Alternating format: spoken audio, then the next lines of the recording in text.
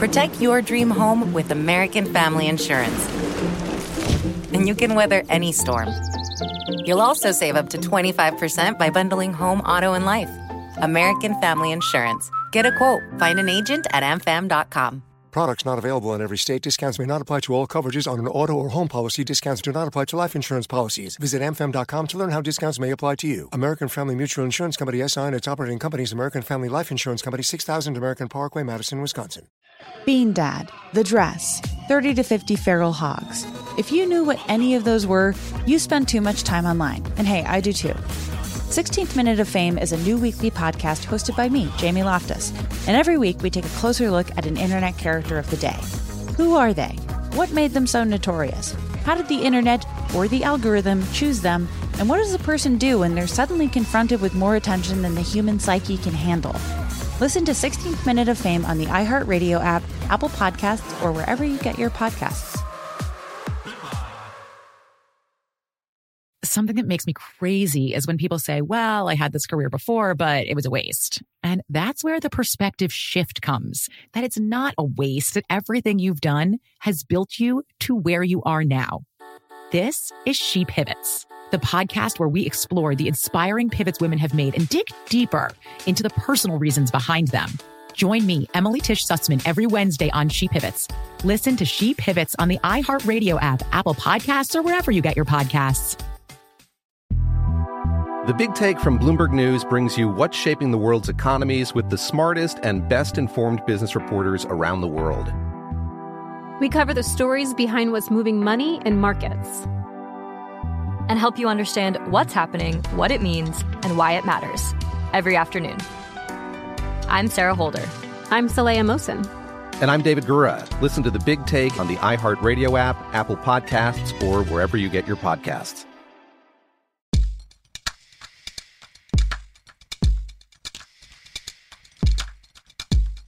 Hello, everybody. I am Robert Evans, and this is Behind the Bastards, the show where we tell you everything you don't know about the very worst people in all of history.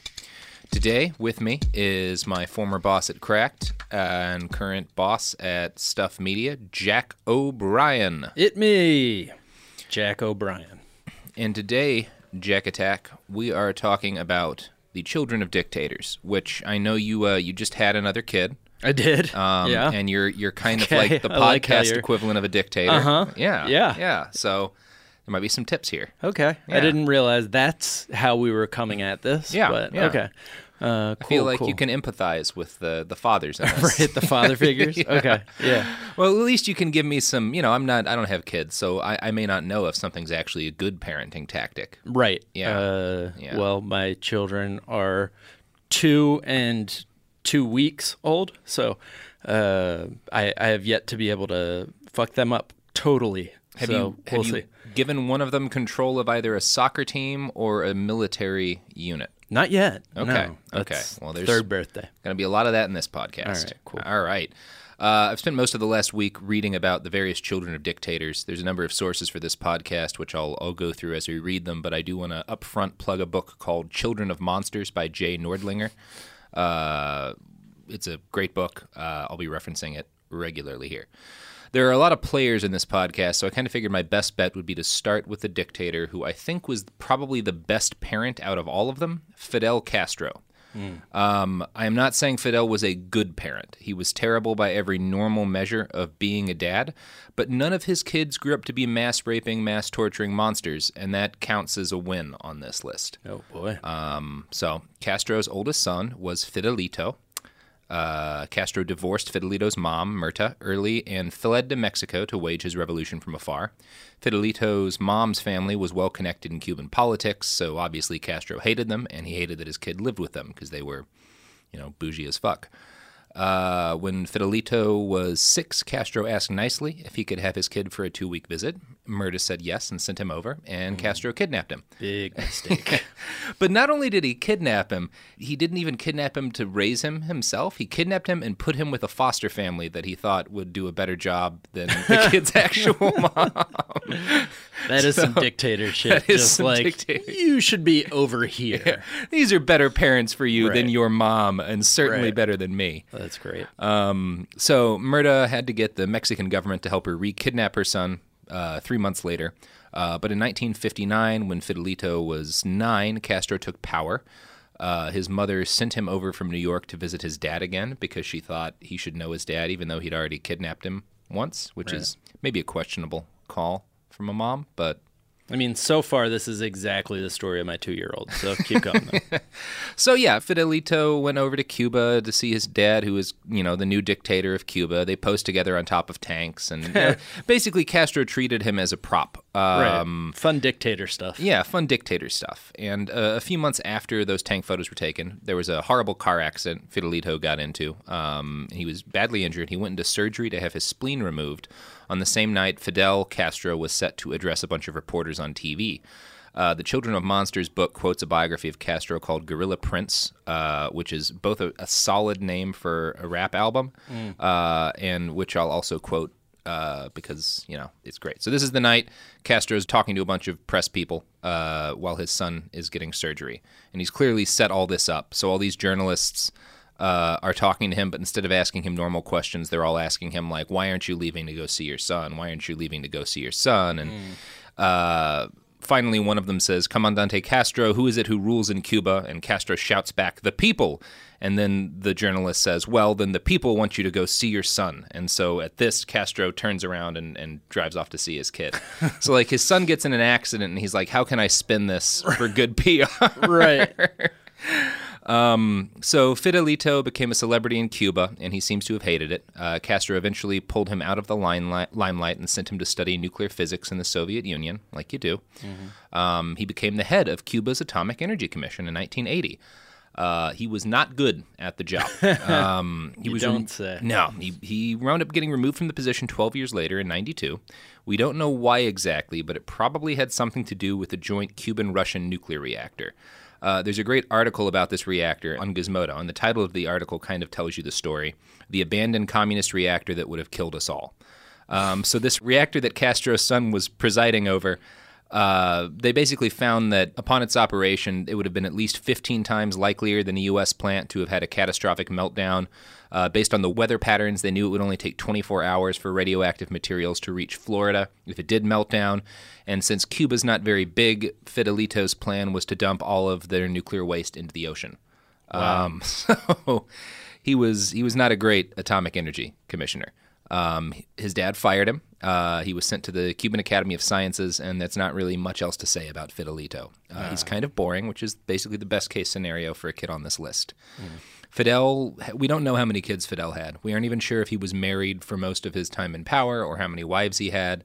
But we do know that he had another boy, Antonio, who became an orthopedic surgeon. Antonio worked as a physician to the Cuban basketball team and seems to be better at his job than his older brother was at building nuclear power plants. I'm bringing him up because in 2008, something hilarious happened to him. Luis Dominguez, a pro-democracy activist, baseball fan, and Cuban-American, pretended to be a 27-year-old Colombian sports journalist named Claudia to seduce Antonio. So the internet's not allowed in Cuba, but if you're a Castro family member, you get a smartphone, you get internet access, you get all of that stuff. You're not supposed to, but they have it anyway. So Luis pretends to be this woman, Claudia, and strikes up a romantic relationship with Castro's son via text messages and Google Chat and so he's catfishing. Yeah, he catfishes Castro's son. And catfishing the king fish, the big fish. Yeah. There's messages like, guess where I am and I will make love to you without stopping, is one message Antonio sent this fake woman while he was on a diplomatic visit to Russia. I mean, that's just kind of basic lovemaking, is that you don't stop in the middle of it. I will make love to you, and I won't just randomly stop. I have a desire to kiss you. I want to kiss you, love you, and make love to you. So that's sweet. But Luis was also able to get Antonio to share his phone number, his address in Havana, and reveal that he had no bodyguards and give him updates on secret secret trips he was taking to other countries in Central and South America. That's the sort of thing that a secret admirer would ask you. Yeah, exactly. And my favorite thing about this is that, like, by doing this, Luis is not just throwing shade on Fidel Castro, but he's also, like, kind of sticking it to the CIA, who tried to kill Castro like 500 times, was always trying to figure out stuff and couldn't. And then this guy's like, I'll just pretend to be a girl. Pretend I want to fuck his son. Yeah. Turns out that was the key all along. Yeah. So that's a fun story. Antonio is clearly kind of dumb, but he doesn't seem to be a bad person. So again, Castro's kid's pretty much the best case scenario here. Right. The worst case scenario, for that, we're going to have to roll over to our old buddy, Saddam Hussein. All right. Of all the dictator fathers I've read about, I'm pretty sure he was the worst. Uday Hussein was born in 1964. Uday. And Qusay in 1966. Qusay, not a whole lot to say about. I mean, he wasn't a great guy, but it's Uday who's the real king shit of Garbage Mountain. So Uday was originally meant to be the heir to Saddam's power. He was tall, handsome, and athletic, but he was also so crazy that Saddam couldn't stand him and eventually disinherited him. So in the 90s, Uday was made the head of the national soccer team, football team, whatever term you want to use. Head of the team? Yeah, he was like the head coach. Okay. That's like a dictator kid trope. We'll run into a couple other kids who like, okay, you get to run the soccer team because your dad's, That's awesome. The boss. Right. And so as coach of this team, he was known to show up at halftime and promise to cut off players' legs and feed them to hungry dogs if they didn't improve. Which is... That's good motivation. Yeah, it's a solid strategy. Yeah. I'm going to quote here from a wonderful Guardian article titled Uday, Career of Rape, Torture, and Murder. Quote, as football overseer, Uday kept a private torture scorecard with written instructions on how many times each player should be beaten on the soles of his feet after a particularly poor showing. Well, you got to stay organized. I mean, that's the first thing. Can't forget any beating-worthy mistakes. No, that's like the first. I'm pretty sure what Joe Namath said that, too. Yes. He was always hitting people in the foot. Yeah. So in addition to being probably not a very good coach, Uday was famous for raping basically anyone and everyone who caught his eye. There were some occasions where he'd show up at weddings and just take the bride. Really? Yeah, that would happen. Like, Jesus. There's a lot of those stories. So he's garbage. He became obsessed with torture. It's said that he had a private torture chamber on the Tigris. I found a quote during my research from a friend of the Hussein family who said, "The day Uday discovered the internet was a black day for Iraqis." Which, yeah.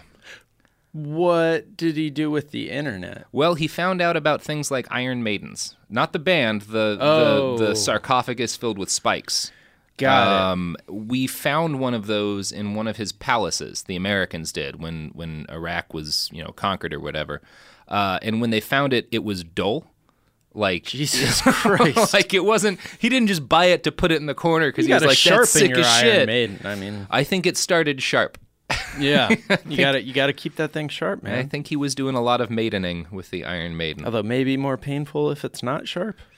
Yeah, I mean, I assume Uday knew what he was doing when it came to using an Iron Maiden on people. Right. He was probably the world's leading expert on that. Yeah. Actually. So, Yeah, I've only used one like once or twice, so I shouldn't You're shut just my big hobbyist. mouth. Yeah.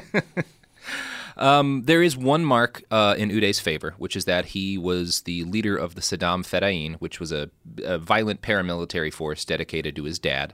And the mark in his favor is that he equipped his private army with Darth Vader helmets. Yes. I've got a picture of them fucking here. rules. And that's cool. That's pretty fly. Now, did he know they were Darth Vader helmets? Oh, yeah. Yeah. Oh, yeah. Yeah. No, he knew what he was doing. It was a conscious decision to echo Darth Vader and the helmets of his private army, which is, if you're going to have a private army, not a bad call. So he was just like, I'm a bad guy, like from age one. Yeah. Was just like, I'm going to be evil. He didn't half-ass it. No, he's not like one of those awful people who tries to pretend to be good. He's like fully committed. You know what would be cool? An army of Darth Vaders. If they were mine. Yeah. So Saddam does not seem to have reined in his oldest son for decades or disciplined him much at all. But over time, Uday's behavior grew too abhorrent for even history's worst dad. Gotta let that horse run, you know? Well, so Uday was a drunk, had a little bit of a drinking problem, and in 1988 he got drunk at a party and bludgeoned his father's bodyguard to death in front of a bunch of random partiers, which is kind of a party foul. That's where I draw the line, personally. Yeah, beating your dad's bodyguard to death? Yeah. That's an important line. Yeah. This was not unheard of behavior for Uday. He was famous for getting shit-faced and doing things like firing his machine gun above the heads of musicians and dancers at parties. Sometimes he did not shoot above their heads. Jesus Christ. He would just get drunk and shoot people at parties. That was his thing. He was like Joe Pesci's character in Goodfellas if he was never kidding. If every single time he was just going to murder the person. Yeah. He's there's no kidding with Uday Hussein. Yeah. Bad sense of humor. Notoriously bad sense of humor. Yeah. Well, and all of this came to a head during a drunken brawl with his uncle Watban. See, Watban and Luai, who was Saddam's brother-in-law, got into an argument over, quote, the most sought-after prostitute at a party. Okay. They went to Uday to ask him to basically King Solomon the whole matter and determine who gets the prostitute. No. This was not a good idea. Uday had shown up at the party after 3 a.m., drunk as fuck with a crazy pump-action rifle that looked like it came from the movie Rambo. Is the only description I have no idea what kind of gun it was. Right. It sounds ridiculous. So he was already hammered, probably blacked out, and when they asked him this, for some reason he became convinced that Watban had been making fun of his speech impediment. Right. So Uday just starts shooting. He fires randomly into the crowd first, killing 3 people and wounding God knows how many. Then he turned the gun on his uncle and shot him in both legs, and then also accidentally gunned down 6 female dancers. So 9 people have died total in this rampage. Jesus. And Saddam's brother has had his kneecaps blown off. Mm-hmm. So this pissed off Saddam Hussein, and he decided he was actually going to discipline his son. So the story... Yeah. So this... He's a real hard ass, that guy, you know? You got to draw the line somewhere. Yeah. So the story of how, I'm quoting from Will Bardenwerper's The Prisoner in His Palace, quote, as punishment, he'd torched Uday's prize collection of Rolls-Royces, Bentleys, BMWs, Porsches, and Ferraris, which had been stored under guard in a garage in the Republican Palace. Mm-hmm. Laughing wildly, the former dictator recalled how he gleefully watched the inferno, smoking one of his famous cohibas as the flames engulfed his son's treasured possessions. Saddam's almost maniacal laughter was contagious. Rogerson, who's the American he's telling this story to, was unable to resist joining in, succumbing to belly laughs of his own. The mental image of the dictator dousing hundreds of his son's luxury cars with gasoline and setting them ablaze reminded him of a Jerry Springer episode on steroids. Oh, so just everybody in this story, including the guy he's telling this story to, is just fucking crazy. Just completely out of their mind. Like, ah!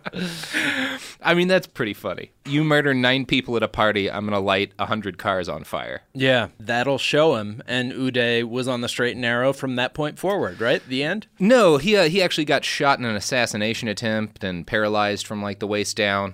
So he did calm down after that, but I don't think it was because of the cars. Right. So, one of the weird things here is that, while Saddam doesn't seem to have done much at all to his sons one way or the other, he was actually kind of a sweet dad to his daughters, especially his eldest daughter, Raghad. She told a story to an interviewer who saw this cheap piece of jewelry on her when she was in exile in Jordan and was like, that doesn't look like the kind of thing you'd have. And she told him a sweet story about when, before Saddam was dictator, they'd been walking in a market and she'd fallen down and scraped her knee and broken down in tears. A power-crazed general.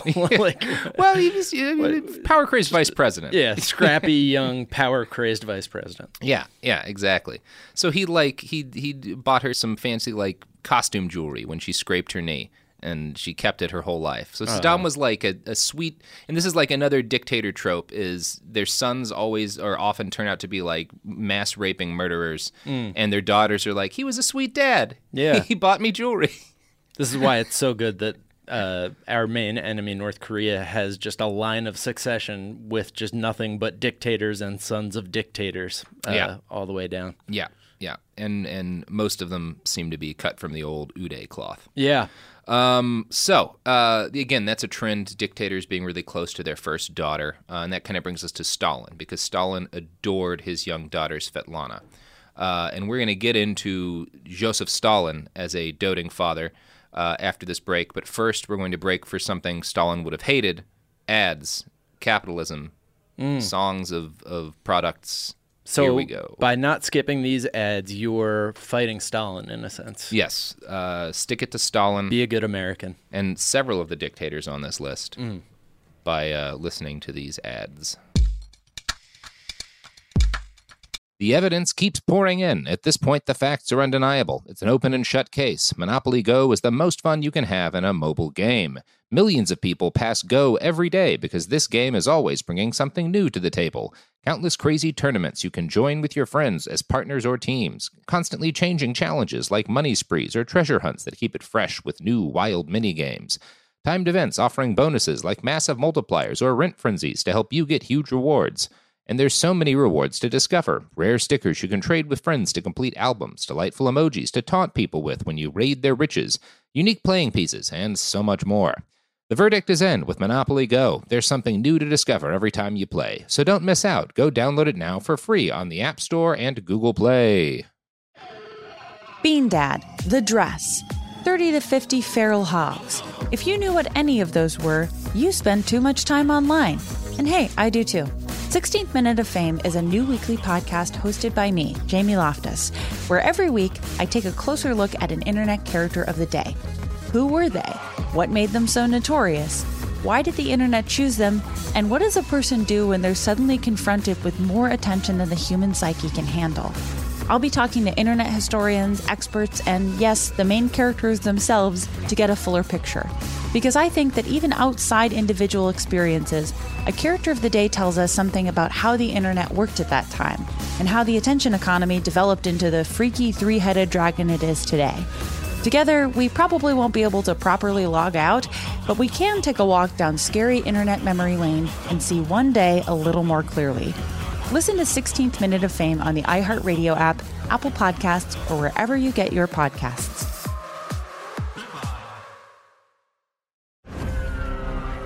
I'm Scott Weinberger, journalist and former deputy sheriff. In my new podcast series, Cold Blooded, The Apollo Gym Murders, I'm embedded in the cold case investigation into the death of firefighter Billy Halpern. It's just a shame, that they took him from us. Experience this investigation in a truly unique way, knocking on doors, uncovering new evidence, including the DNA of a potential killer. My name is Danny Smith. I'm a detective with Miramar Police Department. This is Scott Weinberger. We're actually reopening an old case, and your name came up. Untangling secrets that may reveal the answers to not only one murder, but almost a dozen. Thought they were going to kill me, so I kept my mouth shut and I didn't say anything. All these years, I didn't say anything. Listen to Cold Blooded, The Apollo Gym Murders on the iHeartRadio app, Apple Podcasts, or wherever you get your podcasts. Mother's Day is right around the corner, and in true She Pivots fashion, we're highlighting moms who've dedicated their lives and their pivots to supporting mothers. The iconic Christy Turlington will join us to talk about launching Every Mother Counts after pivoting from her 90s supermodel days. And later, the co-CEOs of Baby to Baby will share how they're addressing the needs for millions of babies and moms. So tune in and subscribe to She Pivots. New episodes out every Wednesday. Listen to She Pivots on the iHeartRadio app, Apple Podcasts, or wherever you get your podcasts.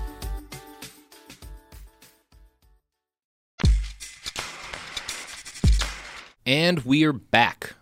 Last we talked about Fidel Castro and Saddam Hussein and their parenting tactics, and right now we are talking about Svetlana Stalin, the daughter to Joseph Stalin. She was born in 1926 after Stalin was already in power, and he was kind of a doting father at first. Svetlana thinks it's because he reminded her of his mother. Svetlana's mother, Nadezhda, was a committed Bolshevik. She was not big on child rearing. She never hugged her daughter. She never said a kind word to her daughter, and she constantly gave Stalin shit for coddling their daughter. So in this relationship, Stalin was the cool parent. Right. Which Stalin was the laid-back dude. He's the chill dad. Right. Wow. Yeah. Stalin's wife did not fuck around, huh? No, she did not. She wound up killing herself because she was angry at how he wasn't communist enough for her, basically. Really? That seems like why. We don't, I mean, we're never That's how gonna know you exactly win a fucking why. argument, ladies. Yeah. But anyway, so Stalin and his daughter had a cute little relationship. He would have her issue orders to him in writing, and then he would respond, "I obey." He would sign notes as like the poor peasant Joseph Stalin, the secretary to, my daughter. So that was cute. That is adorable. Yeah, they had a cute little thing. It didn't last. Stalin was always busy, and a lot of what he was busy doing was disappearing people. Right. So regularly her classmates would just not show up at school because their parents had been exiled or executed. Oh, I thought you meant he had her classmates killed for, like, not being nice to his daughter. I suspect some of that might have happened, too. There's just a lot of her schoolmates weren't there one day. Right. And that kept on happening. From time to time, other classmates would give her notes to pass on to her father, begging him to free their parents. Stalin hated this and told his daughter to not act as a post office box. Right. So that's a fun thing to put on your daughter's shoulder. Right. Her relatives started to disappear, too. After Stalin's wife committed suicide, Stalin got rid of basically the mom's whole side of the family, so all of Svetlana's aunts and uncles. She didn't understand why this was happening and thought that it was just like a terrible mistake until she went to Stalin about it, and he said, no, they knew too much. They babbled, and it played into the hands of our enemies. So, he knows how to talk to his daughter. Yeah. He's a good father. He's a good dad. He's a good dad. That's how you explain disappearing. Right. Yeah. Someone's relatives. Yeah. So in 1943, at the height of World War II, Svetlana fell in love with a young boy named Kapler. They had a brief romance, and then Stalin found out. He became convinced Kapler was a British spy. He also wasn't wild about the fact that Kapler was Jewish. Svetlana said, but I love him, Dad. I'm going to quote from Svetlana's autobiography here. "Love," screamed my father, with a hatred of the very word I can scarcely convey, and for the first time in his life he slapped me across the face, twice. "Take a look at yourself. Who'd want you, you fool? He's got women all around him." So What? That's Stalin. Whoa. There's an immediate drop-off as she Yeah. gets to be a teenager and how sweet Stalin is. Yeah, and just the second she shows any interest in another man. Yeah. So she's also a first daughter? Yeah. So that's just interesting. We were just talking on the other podcast that I host, the Daily Zeitgeist, today about our president and his strange relationship to his first daughter, Ivanka. Just how it doesn't seem like totally normal. Like they seem to have a very special bond. But yeah. That's a nice way to put it. Yeah. So he has sort of the same sort of relationship to his daughter, Stalin does, that like Scarface has to his sister. It's like, Yeah. oh, man, he's really protective of her. Yeah, it's sweet up until another human being enters the picture. Right. And then it's like, oh, no, this is bad. Huh. That's interesting that dictators can, like, not... Because they're clearly, their love for their daughter is just a function of their narcissism, right? Yeah. But it's weird that it doesn't translate to their sons, probably because they see their sons as just like a diminished, shittier version of them. Yeah, it's me, but you never had to struggle. You didn't grow up robbing banks for a living. Right, you know? right. Yeah, whereas his daughter is just this, perfect little thing that loved him, and then she becomes a person, and he's very angry about that. Right. Yeah. So, Stalin dies, spoiler alert, and after his death, Svetlana flees the Soviet Union. She becomes an American citizen in 1967, but then comes back to the USSR in 1984, but then she goes back to the US, and then France, and then finally England in 1992. Just on her My Dad Was Stalin tour. Well, yeah, she wrote 2 very popular books. I think one of them was a bestseller, and they were apparently good books, like well-reviewed. So you might call her the best-case scenario for, like, the kid of a monster. From our perspective, yeah. Yeah, she wound up being a relatively successful person and, spoke out against her dad the rest of her life. Like, whatever happened to the guy, Kaplar, that she fell in love with? He went off to a gulag. Oh, got it. Yep. Like specifically as ordered by Stalin, Yeah. or just because he was one of millions and millions of people who got swept up. I mean, he was one of millions and millions of people who got swept up, but Stalin you know, was like, I don't think it was unrelated to the fact that he was making eyes at Stalin's daughter. Mm-hmm. And gulags were nice places, right? Yeah, pretty chill. Yeah, let's not examine that any further. Right, they seem nice. It's a nice name. It sounds like a good soup. Yeah. Gulag. Mm-hmm. Oh yeah, I love the gulag. It's eggplant, right? Yeah. My favorite fact about gulags is the Russian word for Russian still has a word for this. It basically means man cow, and it's a word that was created in the gulags for when you fatten somebody up who you're in the gulags with in order to and then you plan an escape with them so that you can eat them as you're crossing the tundra. Oh, that's nice. Russian has a single word for that. Is that why you would cater all those really fat, heavy lunches? Don't worry about it. Yeah. Okay. All right. Back to Castro's. Oh yeah. So this kind of brings to mind Castro's daughter Alina, who had a very similar story to Svetlana. So she never really lived with her dad.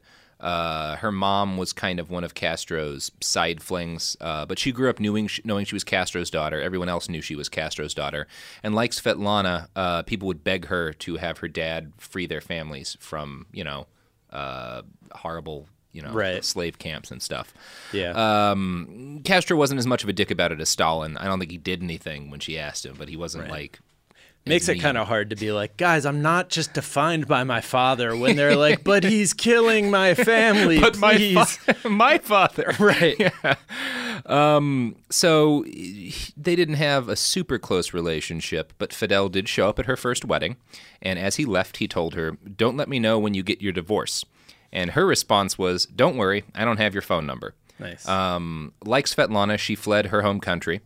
She wound up in the United States. She wrote a book about her shitty dad, and she started a radio show in Miami called Simply Alina, where she would talk shit about Castro every day.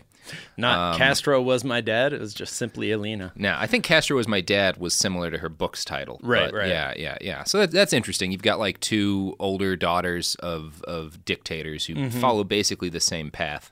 Right. Rejecting their father, who clearly was into them for a weird reason. There's still hope for you, Ivanka.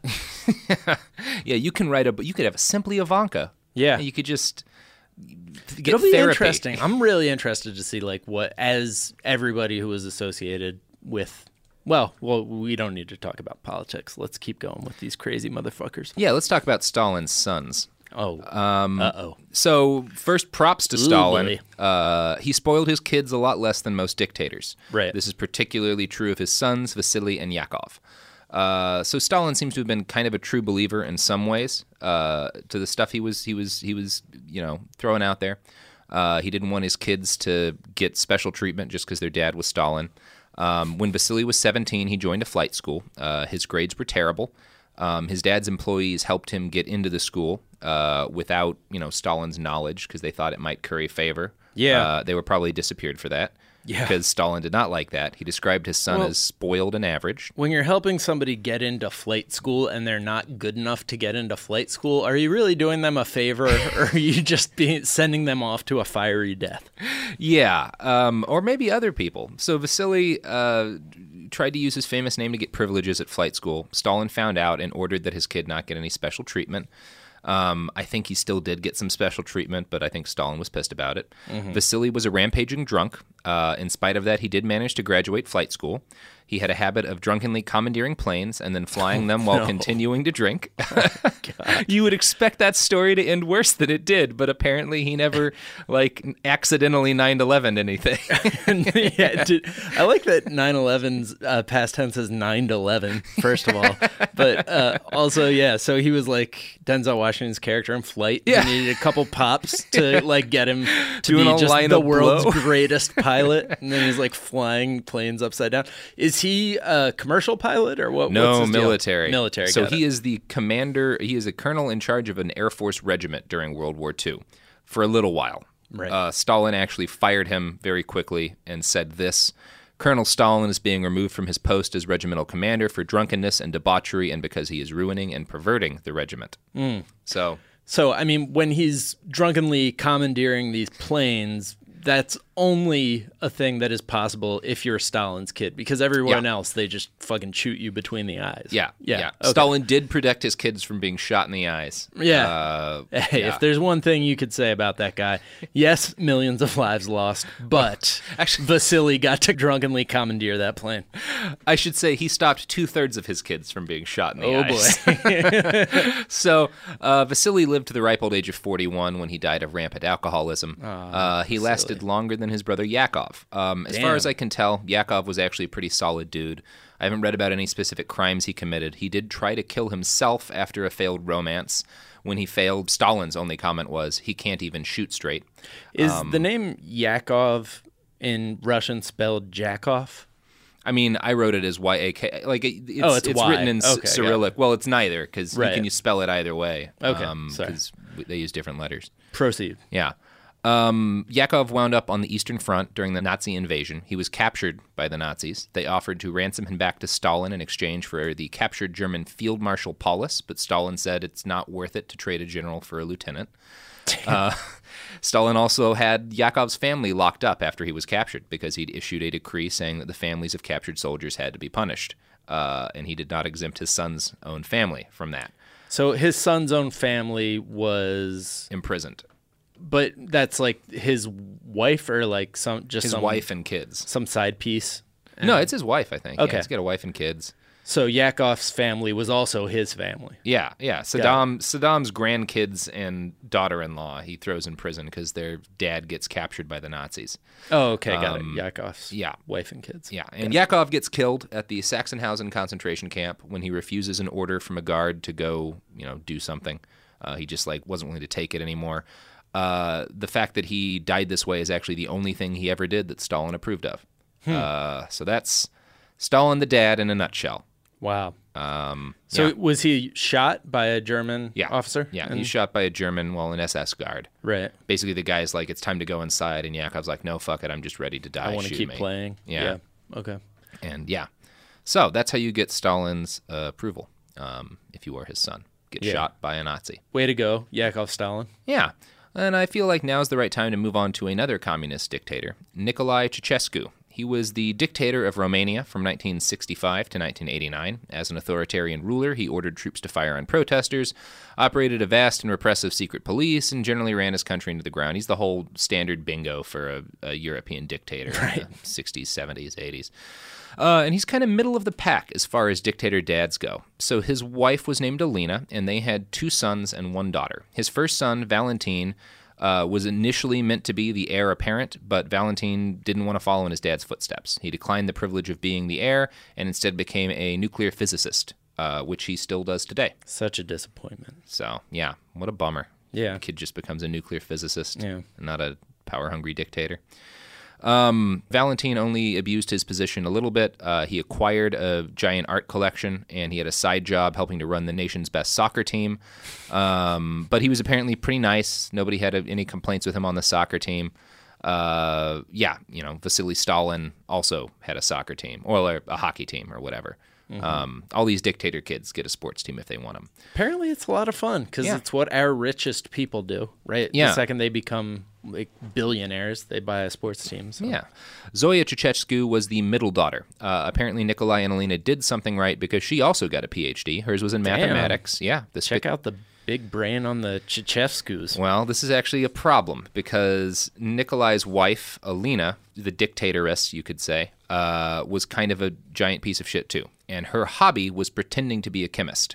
No. She loved to get honors from foreign universities for her pioneering work in chemistry. She had done no work in chemistry, but that was just her thing. It got her off to pretend she was a chemist. And she hated that her daughter was an actual scientist with actual accomplishments. Of course she would. Yeah. So when her daughter gets a PhD in mathematics, Alina kicks Zoya out of the presidential palace and makes her live in an apartment. As revenge, Zoya starts a new mathematics department at the institute she worked at and winds up in charge of it. She also starts smoking because her mom hates cigarettes. So this is like a mix of normal teenage rebellion and the kind of thing you can only do as a dictator's kid. Like, I'm going to smoke cigarettes and start a new mathematics institute. Also Screw you, very Mom. Smart. Yeah. Very smart dictator's kid. Yeah, she's brilliant. She starts drinking heavily and having lots of sex with random people, like you do. Alina didn't care about the sex so much, but she did order the secret police to watch her daughter and report on the boys she dated, which I assume did not always end well for the boys. Yeah, seriously. Zoya became a bit of a dissident. She made some friends with normal Romanians who were suffering under her parents' rule, and so she stopped using her family name and spoke out about terrible living conditions. But that really seems to have been more of a way to get back at her mom than out of a real commitment to justice. When her parents were forced from power, Alina was arrested too. The troops that searched her house found it filled with jewels and art and cash. As they took her away, she asked the police if they had any room in the truck for her poodles. Since many Romanians were starving at this point, this did not play well. But, Zoya and Valentin were both functional people who, got legitimate jobs and, high-level degrees. They're success stories. The same cannot be said of Nikolai and Alina's youngest child, Nicu. Since Valentin had chosen a life of the mind, Nicu was seen as the Ceausescu's best bet for establishing a communist dynasty. I'm going to quote Children of Monsters again here. From his mid-teens, Nicu was an out-of-control drunk and a rapist. He raped at will, and his will was ferocious and unopposable. He had complete license. He was the kind who could run red lights and kill people in the process with total impunity. So that's Nicu in a nutshell. Nicu. Yeah. When the United Nations named 1985 International Youth Year, Nicu was picked to be the spokesperson of that whole thing. The United Nations picked him? Yeah, he's the spokesperson of the International Youth Year. Yeah. I mean, he got a medal. What's more youthful than running red lights and indiscriminate rape? Yeah, he's a fun guy. Back in Romania, now with a medal, Nicu drank, raped, and regularly got into car accidents. His best friend was Uday Hussein. The pair would regularly meet up in Monaco and Switzerland. They both have that ooh, weird ooh sound in their name. They just seem like a perfect match. I bet they had fun in Monaco and Switzerland. Oh, they seem like a good crew to party with. Yeah. It must be weird to get drunk with Uday when he can't machine gun people. Right. Just, I wonder, yeah. Yeah, what does he do then? Yeah, he just goes around and pushes people into traffic or something? Just shoves people off of balconies. Right. At one point, Nicu got married. His mom had to force this on him because, he was happier raping people indiscriminately. Right. But at his mom's urging, he eventually married a girl named Pollyanna. After the wedding, he told her, "Now go live with my mother. She should fuck you because she chose you." Wow. So that's some solid... That was actually in my wedding vows as well. That's a beautiful sentiment. Statement. Yeah. The couple divorced not long after that. Aww. Yeah, it's a heartbreak whenever that happens. So, during the revolution that kicked their parents out of power, Nicu ordered troops to massacre civilians in one Transylvanian town. His brother and sister didn't do much at all. They received 8-month sentences. Nicu was given 20 years in prison. He was released after only 3 because his heavy drinking had killed his liver. He died at age 45, which means he lived, a good 4 years longer than Vasily Stalin. I could probably fill 2 or 3 full podcasts with anecdotes of other dictator kids. I assume we'll do a follow-up at some point. There's the story of Gaddafi's son Mutasin, who hired Beyonce and Usher to play at private parties he would throw and spent $2 million a month of the government's money on his own. It's fun. But Mutasin also sounds like some sort of over-the-counter cough medicine. Yeah. We're going to actually move on to another dictator's kid in a little bit, Nikolai Lukashenko, the small child with a golden gun. But first, we've got some advertisements to come back to. Advertisements that would really piss off Nikolai Ceausescu because he was, communist. So let's keep angering these dead dictators. The evidence keeps pouring in. At this point, the facts are undeniable. It's an open and shut case. Monopoly Go is the most fun you can have in a mobile game. Millions of people pass Go every day because this game is always bringing something new to the table. Countless crazy tournaments you can join with your friends as partners or teams. Constantly changing challenges like money sprees or treasure hunts that keep it fresh with new wild mini-games. Timed events offering bonuses like massive multipliers or rent frenzies to help you get huge rewards. And there's so many rewards to discover. Rare stickers you can trade with friends to complete albums, delightful emojis to taunt people with when you raid their riches, unique playing pieces, and so much more. The verdict is in with Monopoly Go. There's something new to discover every time you play. So don't miss out. Go download it now for free on the App Store and Google Play. Bean Dad, The Dress, 30 to 50 feral hogs. If you knew what any of those were, you spend too much time online. And hey, I do too. 16th Minute of Fame is a new weekly podcast hosted by me, Jamie Loftus, where every week I take a closer look at an internet character of the day. Who were they? What made them so notorious?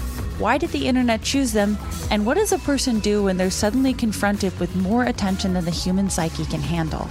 I'll be talking to internet historians, experts, and yes, the main characters themselves to get a fuller picture. Because I think that even outside individual experiences, a character of the day tells us something about how the internet worked at that time and how the attention economy developed into the freaky three-headed dragon it is today. Together, we probably won't be able to properly log out, but we can take a walk down scary internet memory lane and see one day a little more clearly. Listen to 16th Minute of Fame on the iHeartRadio app, Apple Podcasts, or wherever you get your podcasts.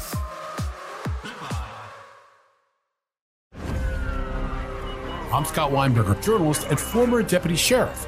In my new podcast series, Cold Blooded, The Apollo Gym Murders, I'm embedded in the cold case investigation into the death of firefighter Billy Halpern. It's just a shame, that they took him from us.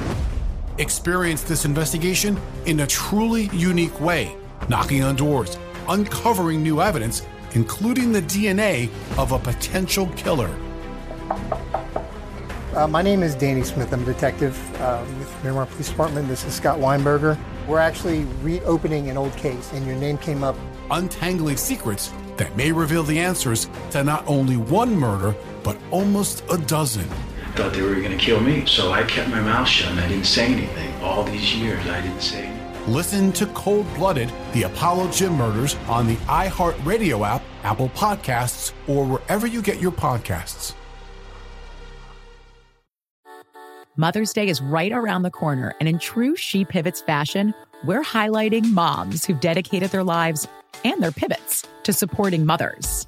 The iconic Christy Turlington will join us to talk about launching Every Mother Counts after pivoting from her 90s supermodel days. And later, the co-CEOs of Baby to Baby will share how they're addressing the needs for millions of babies and moms. So tune in and subscribe to She Pivots. New episodes out every Wednesday. Listen to She Pivots on the iHeartRadio app, Apple Podcasts, or wherever you get your podcasts.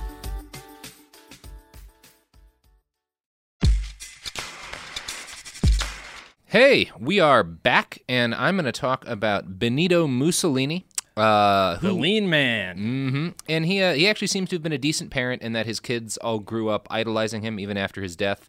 But he was a shitty parent in that his kids all became horrible fascists. And his family are still fascists today. He sent his son Vittorio to Hollywood in 1937, and Vittorio formed a company with Hal Roach, creator of The Little Rascals. Their collaboration was short-lived. Adorable. Yeah. You can find a video online of Mussolini's son meeting all of the Little Rascals. For real? Yeah. Does he have like a stiff sort of fascist demeanor about him? You know what? I think he would have been a great. Kill any of them? No, but he would have been a great member of the cast. He's got Rascals charisma. Yeah. Yeah, I don't see why they didn't bring him back for the reboot in the 90s of The Little Rascals. That would have been what that was missing. But yeah, if you want to look that up online, you can see Mussolini's son and the Little Rascals being adorable together. Mussolini's daughter Etta loved Hitler and the Nazis. In 1933, she joined Hitler and Goebbels' family at Lake Wannsee, which is where the Holocaust was planned. Not during that meeting, but in that same location a couple of years later. Hitler planned the Holocaust. Holocaust jokes aren't that funny, but no. The idea of Hitler planning it with a 10-year-old is really weird. I think she was late teens, like 19 or 20 at this point. Not funny at all. Yeah, no. She called Hitler her uncle, though, and was, quote, always struck by his extraordinary kindness and affection toward me, as well as his patience. Unky Hitler. In 1940, she said she was ashamed and disgusted that Italy hadn't yet entered World War II on the side of the Nazis. She said that she didn't force her dad to enter World War II, but she also said, quote, given my Germanophile sympathies, I was, without being aware of it, the link between the Fuhrer and my father. I found it normal that two dictators should be allies, and this is all the more so, since as soon as he took power in 1933, I had begun to consider Hitler a veritable hero. Now, in the 30s, I'm just trying to get a sense of when when Mussolini and Hitler were like first on the scene, is there a modern day corollary for like how the world viewed them? Would Putin be like the closest thing we have, or Putin might be the closest thing we have towards how Mussolini was viewed at the time. Okay. A lot of people thought he was a monster, but he was very popular. Like one of the things that's hard when you're thinking about the 30s is that fascism was a legitimate political ideology at that point. Like, right? People thought it was dope. Yeah, people thought like, oh no, this might be a reasonable way to run a country. So Mussolini was like, he was the senior partner between him and Hitler for a while. Right. Like in the 30s, he was like the big man, and Hitler was trying to impress him. And then obviously Mussolini went to shit, and his whole country went to shit. Right. Whereas Hitler thrived. Yeah. Right? No, as far as I know, now I haven't read past 36, but I think it went pretty like good. That guy's got something on the ball. Right. I feel like we got a lot. No, probably shouldn't make those jokes about Hitler. But Etta had a husband named Ciano who wound up turning against Mussolini and being part of a plot to sort of overthrow him and pull Italy out of the war. Mussolini had him executed. He was forced to sit in a chair with other co-conspirators, tied to the chair, and then shot in the head. Mussolini's grandchild, Fabrizio Ciano, wrote a book in the 1990s titled When Grandpa Had Dad Shot. Wow. It's taking all I have to not say any of these names in like insulting Italian caricatures. Just Fabrizio! There we go. You feel better? Yeah. Get a little bit of that pressure out? Yeah. Mussolini's family is still very active in the Italian far right, which you'd think after their dad and his mistress being like murdered in public and the country getting bombed, like they would have been like, oh, maybe that was a mistake. But his granddaughter Alessandra is a member of the Italian Senate since I think 2011, and also a member of the European Parliament. In 2006, when Libya asked for reparations for Italy's colonization and brutal war against it, Alessandra said, quote, "If it hadn't been for my grandfather, they would still be riding camels and wearing turbans on their heads. They should be paying us compensation." So, being complete shit does not always skip a generation. The Mussolini family just kind of seems to be garbage. Or maybe it did skip a generation and he had that generation shot in the head. Oh, and then this is the shitty generation again. Yeah. So maybe the next generation will shoot the prior generation. I mean, the jury's pretty much in on fascism, isn't it? You would think so, but then everything that's happened in the last 2 years. Yeah. Yeah. All right. So let's talk about Gaddafi. Muammar Gaddafi. So you're a Q man. Yeah, I'm a Q man. Q man. He has a weird record as a parent. Like most dictators, he gave one of his sons a sport team. Saadi Gaddafi was the head of Libya's National Football Federation, but he was also the captain of his home team and the national team, so he played too. And he was not good, but he benefited and his team benefited from the fact that referees weren't allowed to rule against him, and also broadcasters weren't allowed to mention the names of any other players in games he played in.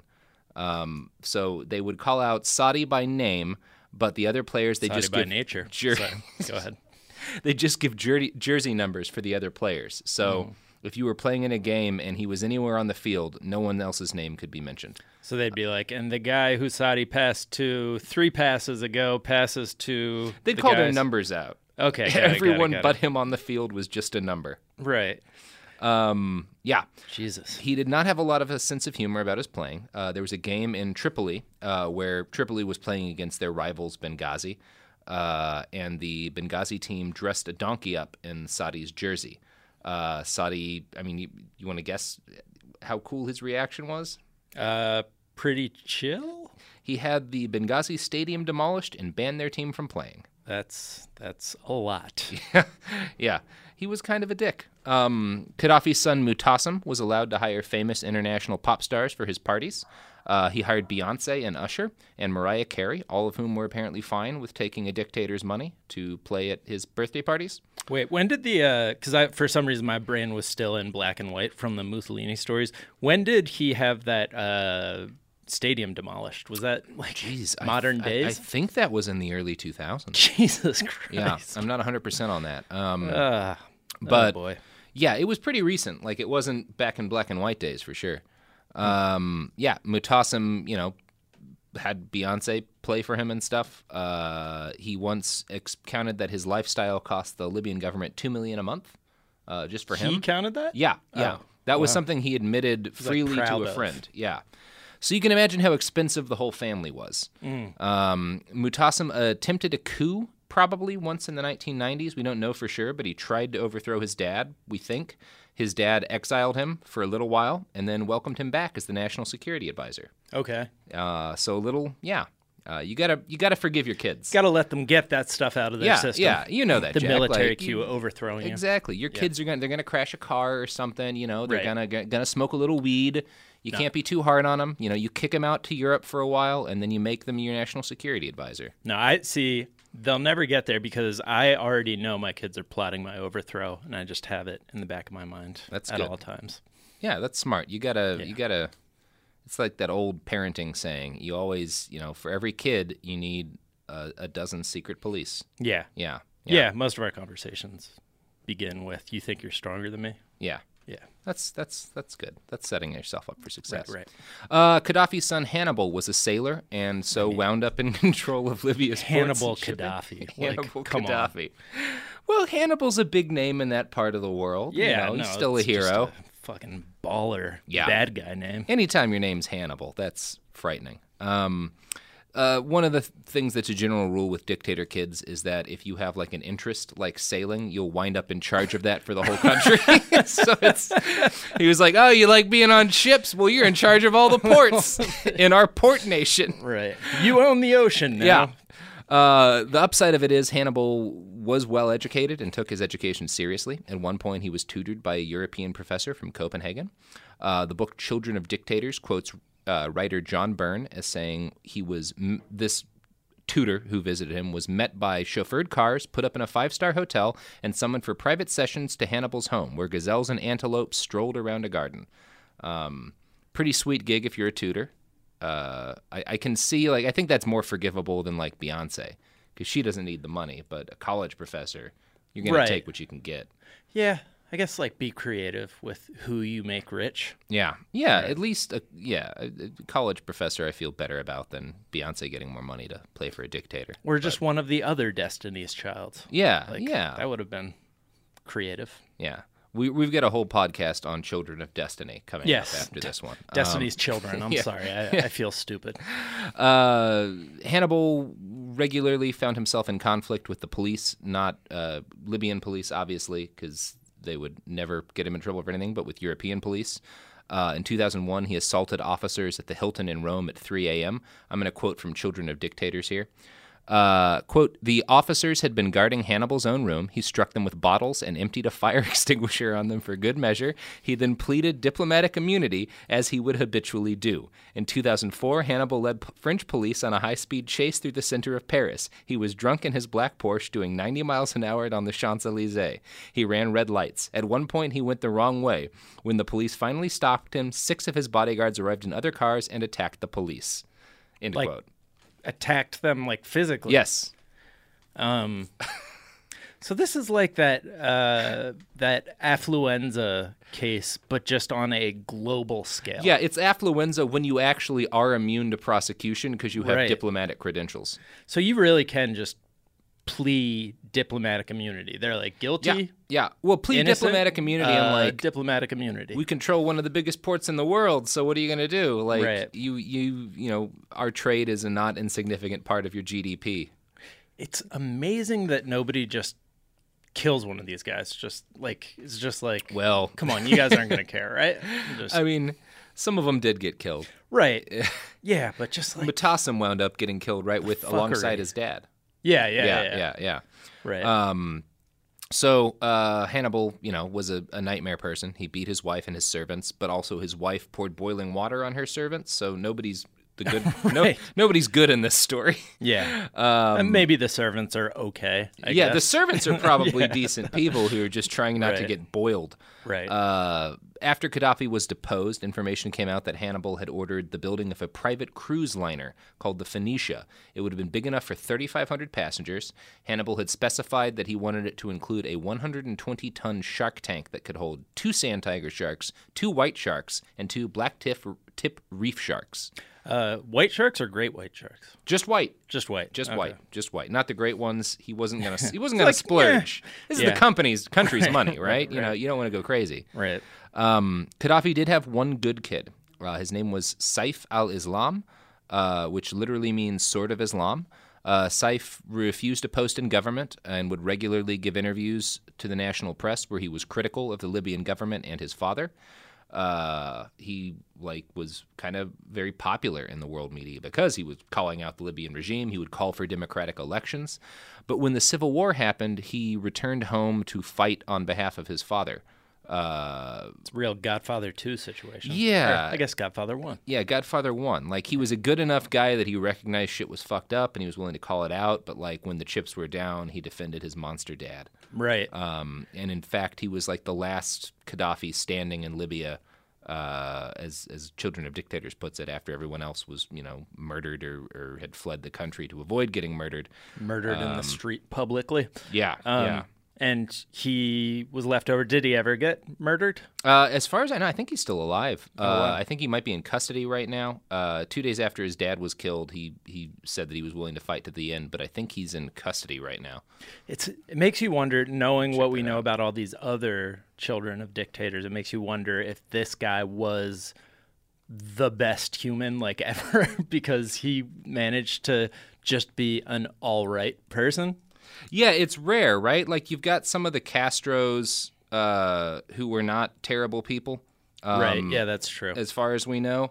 But, like, Castro didn't give them, I don't know, he gave them. Like, it's... I feel like he was kind of absentee or, like, a disinterested dad, maybe. Like, yeah. So and they were just fucked up by, or, like, poorly parented into not being terrible, I guess. Yeah, like, the best thing you can hope for is enough neglect and also that your dad doesn't give you too much responsibility. Yeah.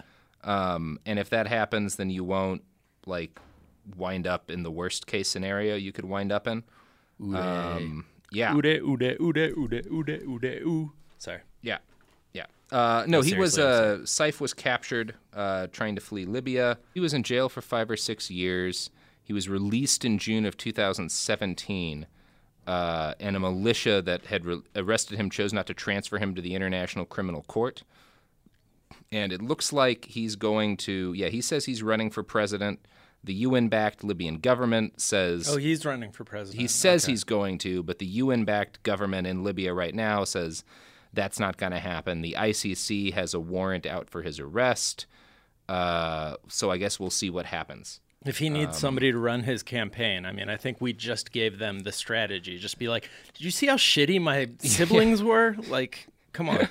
I feel like Bannon could make it. I mean, that makes you wonder, though, if, like, the whole speaking out against his father thing was an act from the beginning. Like, if he was like, he is the great, like... The long con. Yeah, long con. What do they call, like, the second coming of Satan is... Satan 2, Electric Boogaloo? Satan 2, Electric Boogaloo, yes. Fuck. I forgot. Yeah, I feel like that's... The Great Deceiver or whatever. I feel like that's what's happening here. Yeah, for he sure. Was like, if I make myself seem like a good guy to the international press, then they won't have a big issue when I wind up taking over for my dad. And his dad was like, well, he's the only kid I have who's not a complete fuck-up. Right. So he'll definitely take over, and it's fine that he's going to critique me a little bit. Right. Antichrist, that's what I Yeah. So I'm about to talk about my boy, Nikolai Lukashenko. So, Nikolai is the son of Alexander Lukashenko, who is known as the last dictator in Europe. He's the president of Belarus. I should probably add that people called him the last dictator in Europe before Putin was as clearly a dictator as he is now. But yeah, we'll stray away from politics here. It's coming back, baby. Yeah. So Nikolai Lukashenko started being groomed to rule Belarus when he was 6 years old, which is, I guess, the age when you start that training. I assume some of this involved a thorough education and military training and all that stuff, but a lot of the time his dad just seems to use him as a prop to embarrass world leaders. By the age of 7, he'd posed Nikolai with the Pope, Hugo Chavez, and the president of Russia. Dmitry Medvedev, the president of Russia, gave him an actual golden handgun. Mm-hmm. He apparently still wears it because when he met Chavez again in 2012, he reached his hands up to high-five him, and his suit coat slid back to reveal a giant, stupid golden handgun. And I gotta drop you some pictures here. So these are all going to be up on the website, all the pictures at behindthebastards.com. Here's Nikolai Lukashenko receiving his giant golden handgun, and there it is in his little suit, just always clearly packing heat. He's still a child. He's 13 now. Wow. And he still has a golden handgun that he carries everywhere. There's the picture of him with Chavez. And this is a working handgun. Yeah, it's a functional gold-plated handgun. Jesus Christ. He's like, my man. Yeah. What else do you give a kid? What do right. you give the kid who has everything? A golden gun. I like that he's slapping Hugo Chavez a 5 instead of like shaking his hand or cowering in fear. Well, he's a hip, Right. dictator in training. Right. And apparently gets to carry a gun everywhere. Yeah. Which, golden gun. I mean, what 12-year-old wouldn't do that if they had the chance? Nothing says mad with power like golden handguns. Yeah, he's Joffreying pretty hard in all those pictures. Yeah, you don't find a whole lot about Nikolai's personality because, Belarus is a pretty closed country. Mm-hmm. But I'm sure he's going to turn out just great. He's been chosen to represent Belarus at the United Nations General Assembly. He's taken pictures with the Obamas and basically every other world leader who winds up near him. As of right now, he's age 13. And yeah, we don't know much about him, but I'm optimistic that he will not be a drunken mass rapist. Yeah. So am I. If I've learned anything today, it's that I want that guy to marry my daughter if I ever have one.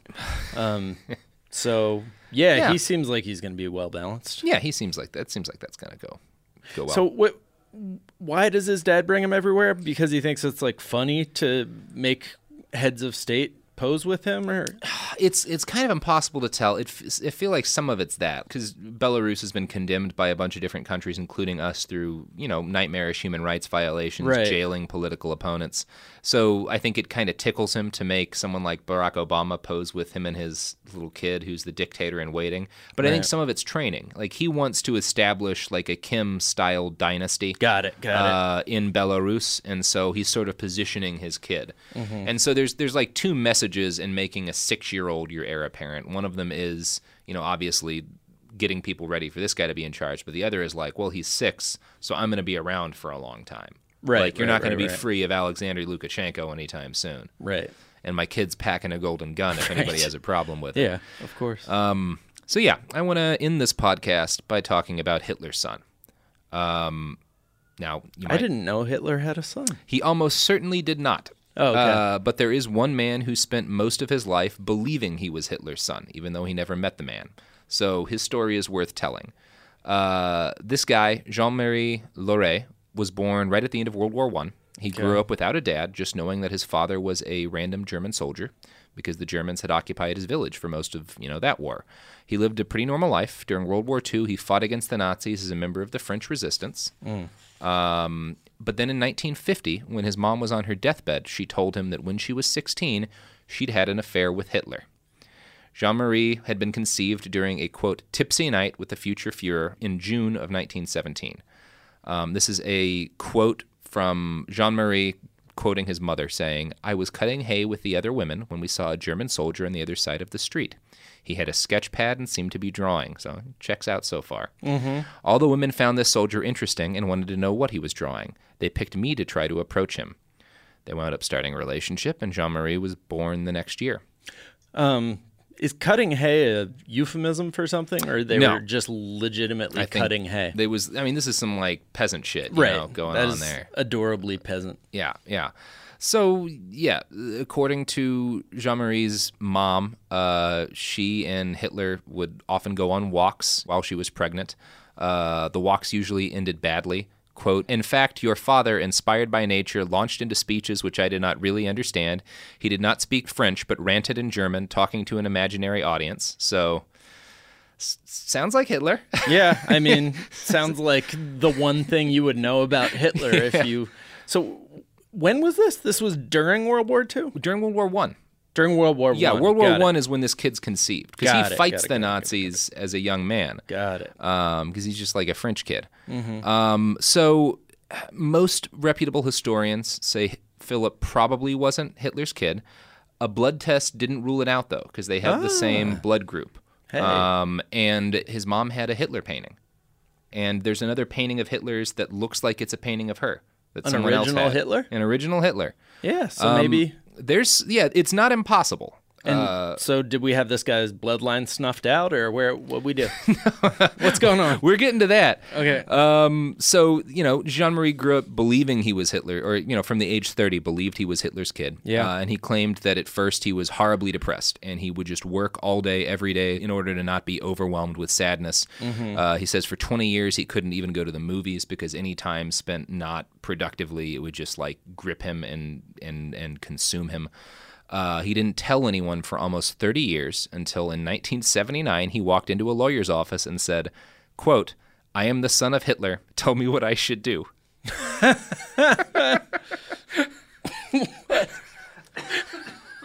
Which, great day to be that lawyer. Why did he think that was a legal matter? Well, he never makes much of a point of it in the interviews of him I read, but there's always talk about, he might be entitled to the royalties from Mein Kampf. Right. Yeah, That's fair. Yeah.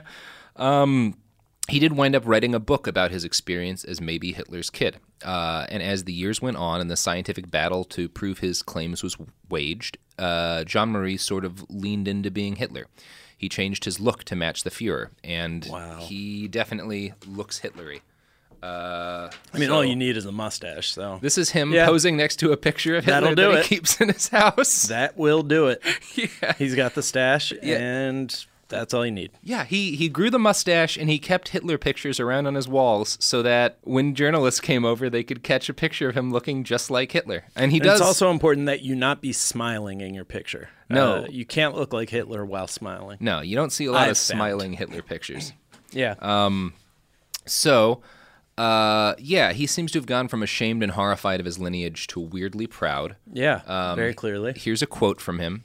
"Hitler is my family. It's not my fault that I ended up as his grandson or that all those things happened during the war." Those things, I think, being the Holocaust. Mm-hmm. What he did has all nothing... those things. All those things. All that stuff. All those, that whatnot. Mm-hmm. Yeah. What he did has nothing to do with me, which, that's fair.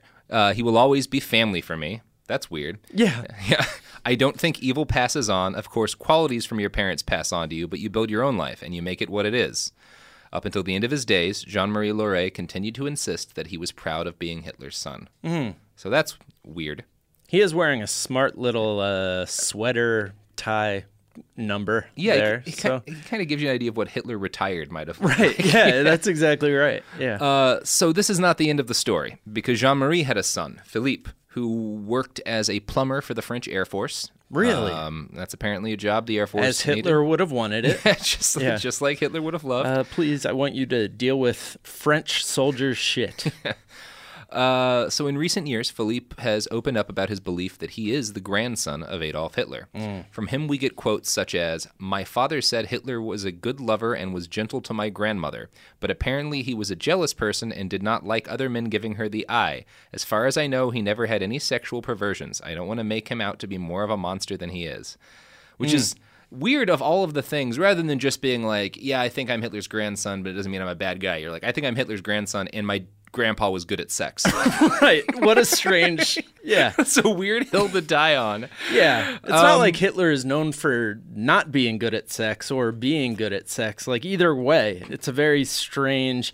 I hear he was a gentle lover. All right. See you guys later. Yeah. It's a weird thing to just drop on a journalist. Right. My favorite thing about this story is the way Jean-Marie apparently informed his kids, including Philippe, that they might be Hitlerkin. So one evening, they're all seated around the dining room table when, quote, "Suddenly my father said, 'Kids, I've got something to tell you. Your grandfather is Adolf Hitler.'" Wow. He really built up to that. He had a lifetime to write that speech and was just like, oh, Hitler's shit, your I almost granddad. forgot. Yeah, Hitler's your granddad. Yeah. Peace. Philippe also expressed a weird sort of pride in his possible ancestry, and he too keeps pictures of Hitler on his wall, seemingly so photographers can take photographs that show off the clear resemblance. It's the same picture as his dad took. Yeah. I mean, his mustache is a little less Hitler-y. His mustache is just a mustache. Yeah. He does have 2 framed photographs on his wall, both of Hitler. One of them is a drawing, but this is very strange. Like they look like, they are in frames where you would have family pictures. Yeah. Just Hitler right on his back wall. And like his dad, seems to be making some effort to look Hitler-y. Yeah, and with that casual, laid-back Hitler vibe. He has his, one hand on his wrist, just kind of doing a, hey, just chilling at Hitler III's dining room. Yeah, I can see the resemblance. Yeah. I mean, it's not impossible that they're actually Hitler's kids. It's just weirder to me the impact that just thinking you've got this guy as your relative has on you. Yeah. And it's also interesting to me that, so many of those other kids, the ones who weren't garbage, as soon as they were old enough to realize what their dad was doing, fled the country just and moved got away. out. But these guys, once they think, oh, my dead granddad might have been Hitler, they just go whole hog into looking like Hitler. Being like, hey, Hitler wasn't that bad. He was a good lover at the very least. He was a gentle lover. Yeah. Say what you will about all that stuff that happened during the war, Hitler could fuck. And he was my grandpa. The end. I think that's the name of his book, Hitler Could Fuck, and he was my grandpa. Man, but what a romantic that Hitler was. Yeah. Whew.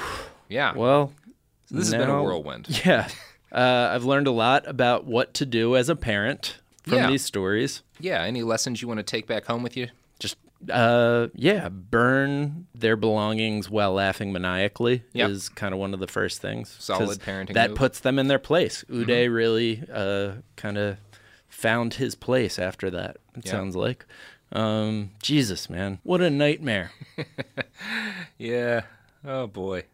That's a fun tale. Yeah. Yeah, I still feel like, having gone over all of this, my initial conclusion was right, that Fidel was probably the least garbage of all these parents, but they were all pretty terrible. Right. Yeah, not a lot of good cases here. Yeah. So. Yeah. Being a strong leader, that's a lesson for all of us parents to learn. The tendencies that lead to dictatorship don't lead to good parenting. Yeah, authoritarianism isn't a good thing to bring out in a parent. Generally not. Yeah. Although, maybe the Obama kids will wind up, carrying out a brutal purge campaign against the Trump family and murder their political enemies. So we're not going to talk about how we would feel about that, but I bet the Obama girls are going to end up just fine. Yeah, I suspect they'll wind up better than we already know the Trump kids have held out. Hey. I'm really curious about Barron. Yeah, Barron could be very interesting. Ivanka, I mean, come on, she's an all-star. She's a star, you guys. How long do you think it isn't before Putin gives Barron a golden gun? It's coming, man. All right. Well, Jack, you got anything to plug? I hear you have a podcast these days. I do have a podcast these days, almost definitely on the day you're listening to this. Unless it's weekend, we just released an episode. It's called The Daily Zeitgeist. We talk about whatever's happening right now on a daily basis. I host it with my co-host Miles Gray, and we have a third comedian on, and it's a lot of fun. You can find it wherever fine podcasts are given away for free. And you should try and get Hitler's grandson to come on. Yeah, that would actually be awesome. Yeah, I'm sure he'd have a fun pronunciation of the word zeitgeist. Mm-hmm. Yeah. Yes! Oh, yeah, and you can follow me at Jack_O'Brien on Twitter. Well, this has been Behind the Bastards, and I am and have been Robert Evans. If we haven't in this episode gotten to a dictator that you particularly wanted to hear about in their parenting strategies, that's okay. There's a lot of dictators who had kids. They were all terrible. We didn't even get into Papa Doc and Baby Doc. So this is going to be a reoccurring feature throughout the podcast. We'll be checking back in with other dictator parents and their kids, talking about how that's going. And, so if you've got a dictator parent you want to hear about, maybe drop us an email. And what is our email? I would tell them to tweet it. So if you've got a dictator kid or a dictator parent you want to hear about, maybe tweet it at us, and we'll make sure that one gets into the next episode we do on this topic. Until then, you can find us on Twitter and Instagram and social media at @BastardsPod. You can find us on theinternet.com at BehindTheBastards.com. And you can find us next Tuesday with another episode of Behind the Bastards. Until then, I'm Robert Evans.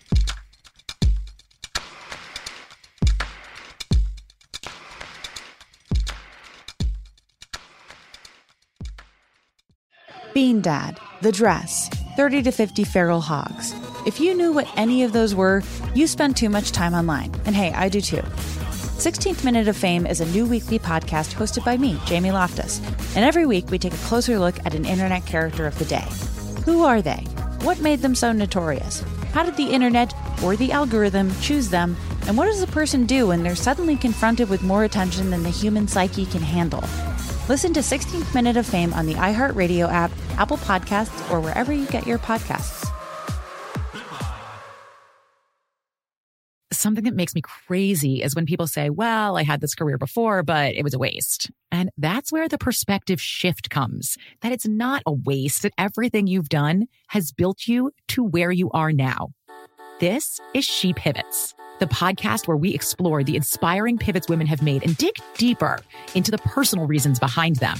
Join me, Emily Tish Sussman, every Wednesday on She Pivots.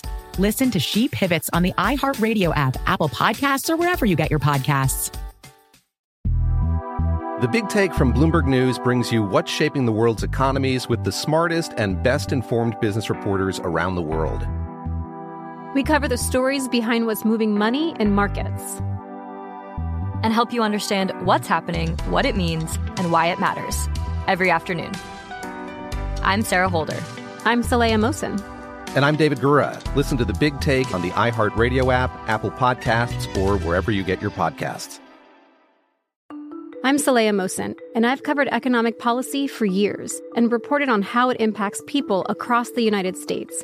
In 2016, I saw how voters were leaning towards Trump and how so many Americans felt misunderstood by Washington. So I started The Big Take DC. We dig into how money, politics, and power shape government and the consequences for voters.